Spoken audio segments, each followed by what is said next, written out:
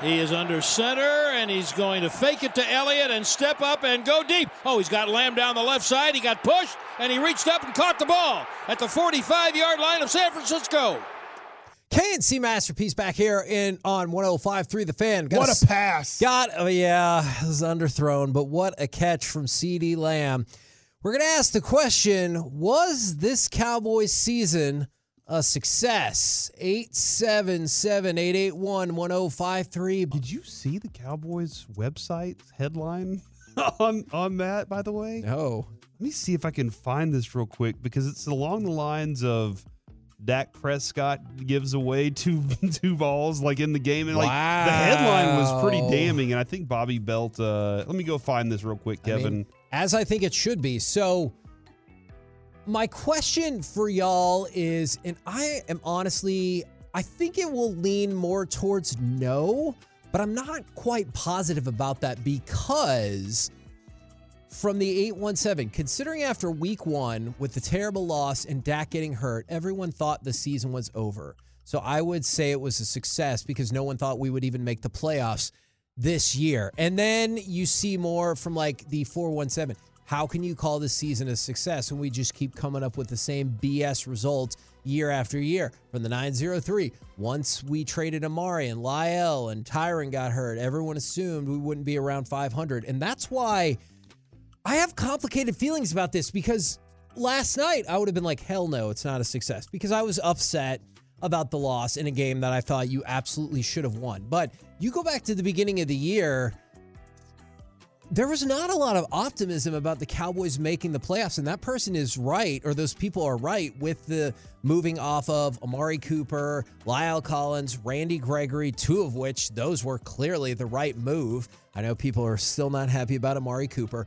And then Tyron gets hurt, and then Dak gets hurt in the first game, and you get blown out. I know it's 19-3. It felt like they lost by 35 points.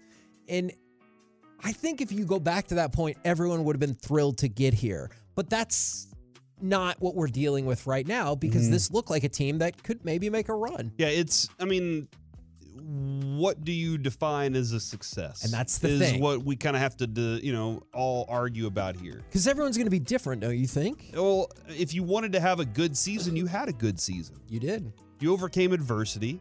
You overcame it. You had the opportunity, though, Kevin. I think here's where I'll say the season was a failure. Okay. Not because they didn't make and win the Super Bowl, because you had the opportunity to beat the team that knocked you out last year. That's where I think the season is a failure. You had that chance. You talked about it. You prepared for this. You fought all year for it. You wanted, I go back to this. Mike and I were sitting there. Every interview we did that Kevin wasn't there for. Every interview we did, I remember Mike, that Kevin not being there thing. These guys were talking about what San Francisco did, and they wanted the opportunity to show it again. The defense did. I really do. I think the defense was they did show up for that moment. They deserved a win. The defense did, but they didn't win. And that's the thing, that's where it's a failure, because that's what the moment you were waiting for. That's what you were trying to get to. I know they say championship, Super Bowl, and all that stuff. They want to get in the big game, but it was more about San Francisco than anything else. Beating Tom Brady was cool. Getting the playoff win was cool. They got, Dak got a monkey off his back in that one everybody continued to talk about. But guess what? That monkey jumped right back on after this game. And so therefore, this was not a successful season. Was it a good season?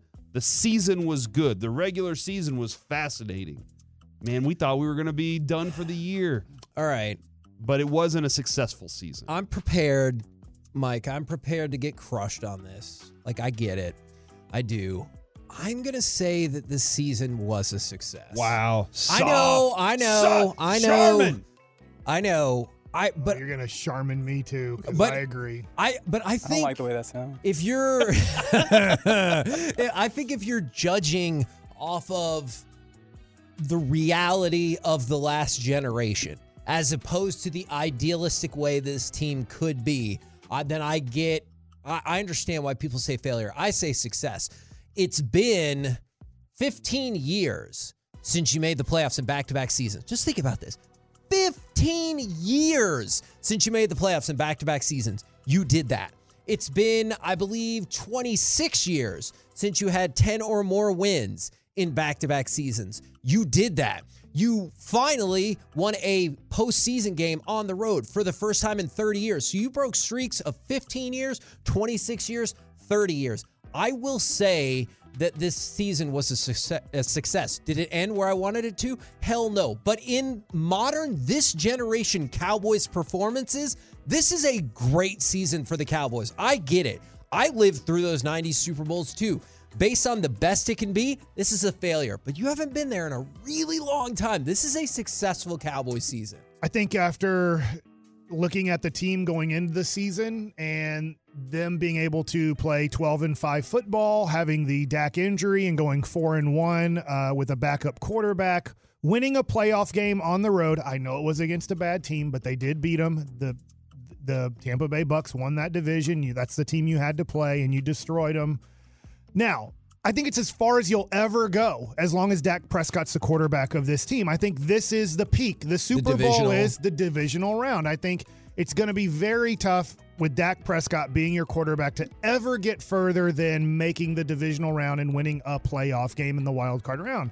But I do see this as a successful season. Unfortunately, I can't ever predict they can get any further than this with Dak Prescott. You'd have to have like a major injury. Like, a team that's a good team would have to be like on their third string quarterback, and you kind of... I see what you're doing, Mike. That's what just happened. Oh, well, then maybe this is the ceiling of the Dak Prescott Dallas Cowboys. But it was overall, it was a good year. You played well over 500.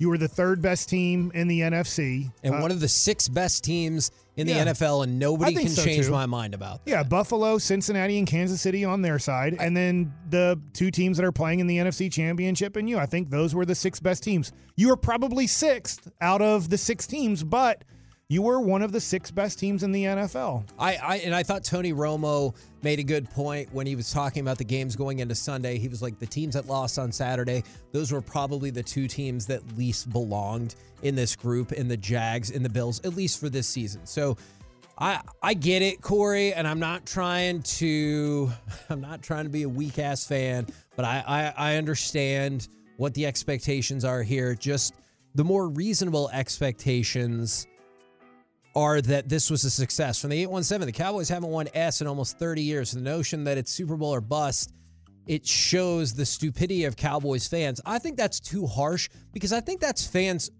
almost everywhere.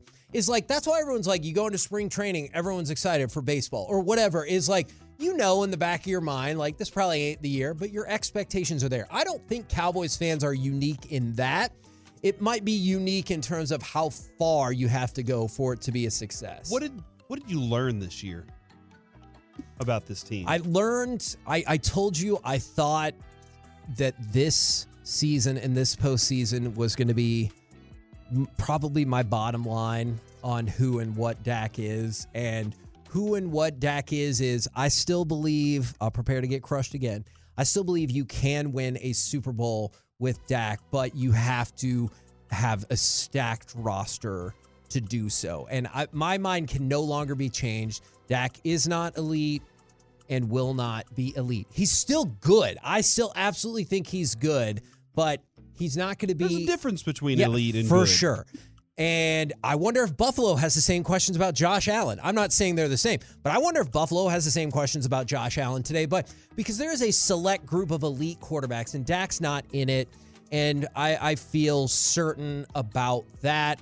I also feel certain that I want to keep Dan Quinn and that this defense is still a damn fine defense. I think, Mike, I learned that the identity of this team and the culture of this team for the next 5-8 years, depending on how contracts go, is Micah.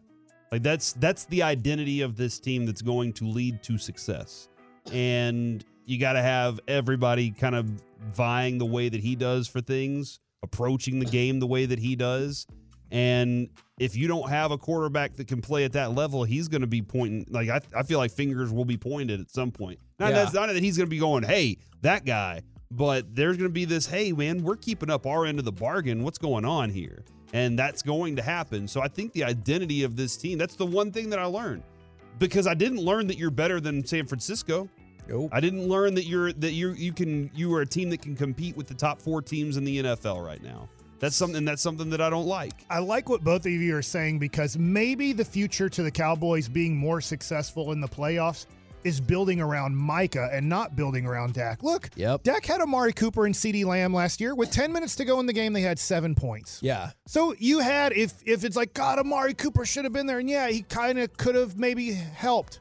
Last year at home, you had 7 points in 50 minutes of football with Amari Cooper and with CeeDee Lamb on the field. I get CeeDee Lamb has become better, and Amari would have probably been about the same. But at the same time, I don't think you can give Dak enough to then make him a premium quarterback. I think you have to ease back Dak and go, if we're going to do anything on offense, we're going to try to build up the offensive line as great as we can get, and we're going to have a Derrick Henry-like offense.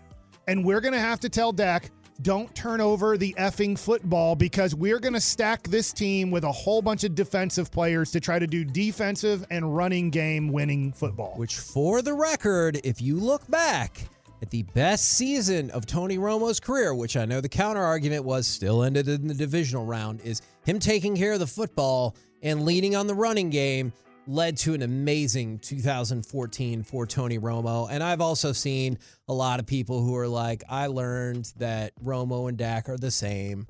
And I know that infuriates people on one side or another, but from the 214, this is what I continue to go back to, is a success but disappointing.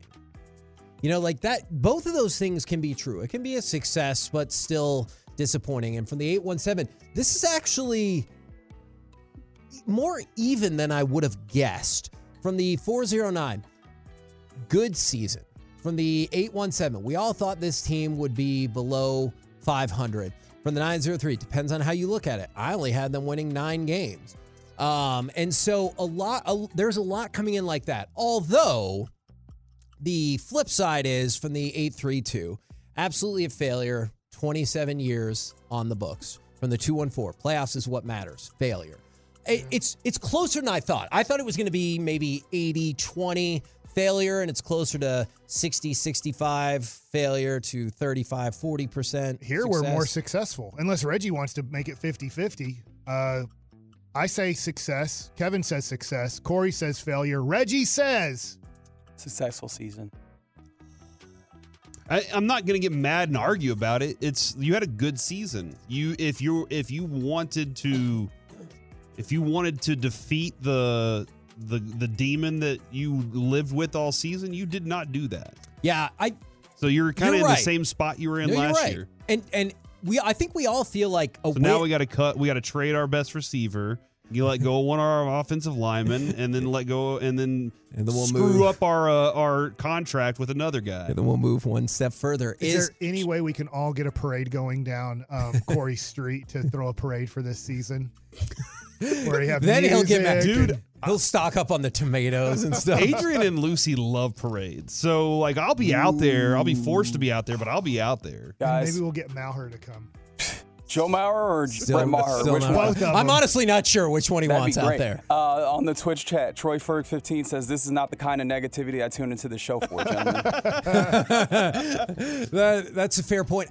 The other reason it's a success, I've seen a couple of people saying beating a crappy Tampa team does not make this season a success. I agree. I told you up and down last week, Tampa Bay sucks. But I watched a game where you belonged on the field with San Francisco. Despite the margin of victory from last year and this year, I did not look at that last year's game and be like, you're the same as San Francisco. I looked at yesterday's game and been like, you're just as good as San Francisco. Though clearly they're moving on and you're not. This is from Dallas Cowboys, right? I don't know what you're about to say. Here it is, Kevin. Here's the headline. This is on their Twitter. Dak Prescott gave away the ball twice in the narrow loss to the Niners. In a matchup, the Cowboys had a chance to win if they didn't again generate self-inflicted wounds. Very honest. Yeah. I mean, DallasCowboys.com tends to be like pretty honest. I mean, when Broadus was there, he told us all the time, right? Hey, they give me the freedom to be honest about things. Just interesting how they is it different because the Dallas Mavericks put Mavericks unbelievably great in loss to the Clippers 112-98. You're like, I don't think they were great, Dallas Mavericks Twitter, but they're like, no, you should have seen these 3 highlights. Just forget about the whole game. And I promise for the people that are mad at me or us, I get it. I'm going to read you all of these. There's 6 texts from the 816. Hell no is not a success. You're part of the problem, Kevin. Are you not tired of mediocrity, Kevin? Hell no is not a success. Are you not tired of mediocrity, Kevin? I'm ashamed y'all are happy with mediocrity. I'll take it one step further, and I will say going 12-5 and being one of the last 8 teams, that's not mediocrity. Like, I hear what you're saying, that you still didn't win the championship. You are one of the better teams in the league. I get it. If you don't win the if you ain't first, you're last. And if that's the line of thinking, I understand. I always knew it was Kevin's fault. I would say most of the people that are really upset right now, by June or July, will feel like the Cowboys have the best team in the history of football. And Jerry will back it up by, at his press conference in Oxnard, this will be the greatest team he's ever seen in his life since last year and the year before that and the year before that. Hold on, Mike. Are you saying next year's our year? Next year's it. You just wait. Oh, my God. Just remember, Cowboy fans, this is usually the worst moment of being a Cowboys fan. It happens every year. It's going to happen next year, too, and the year after that. Okay, don't just tell remember, me that part. June through August is the best time ever to be a Cowboys fan.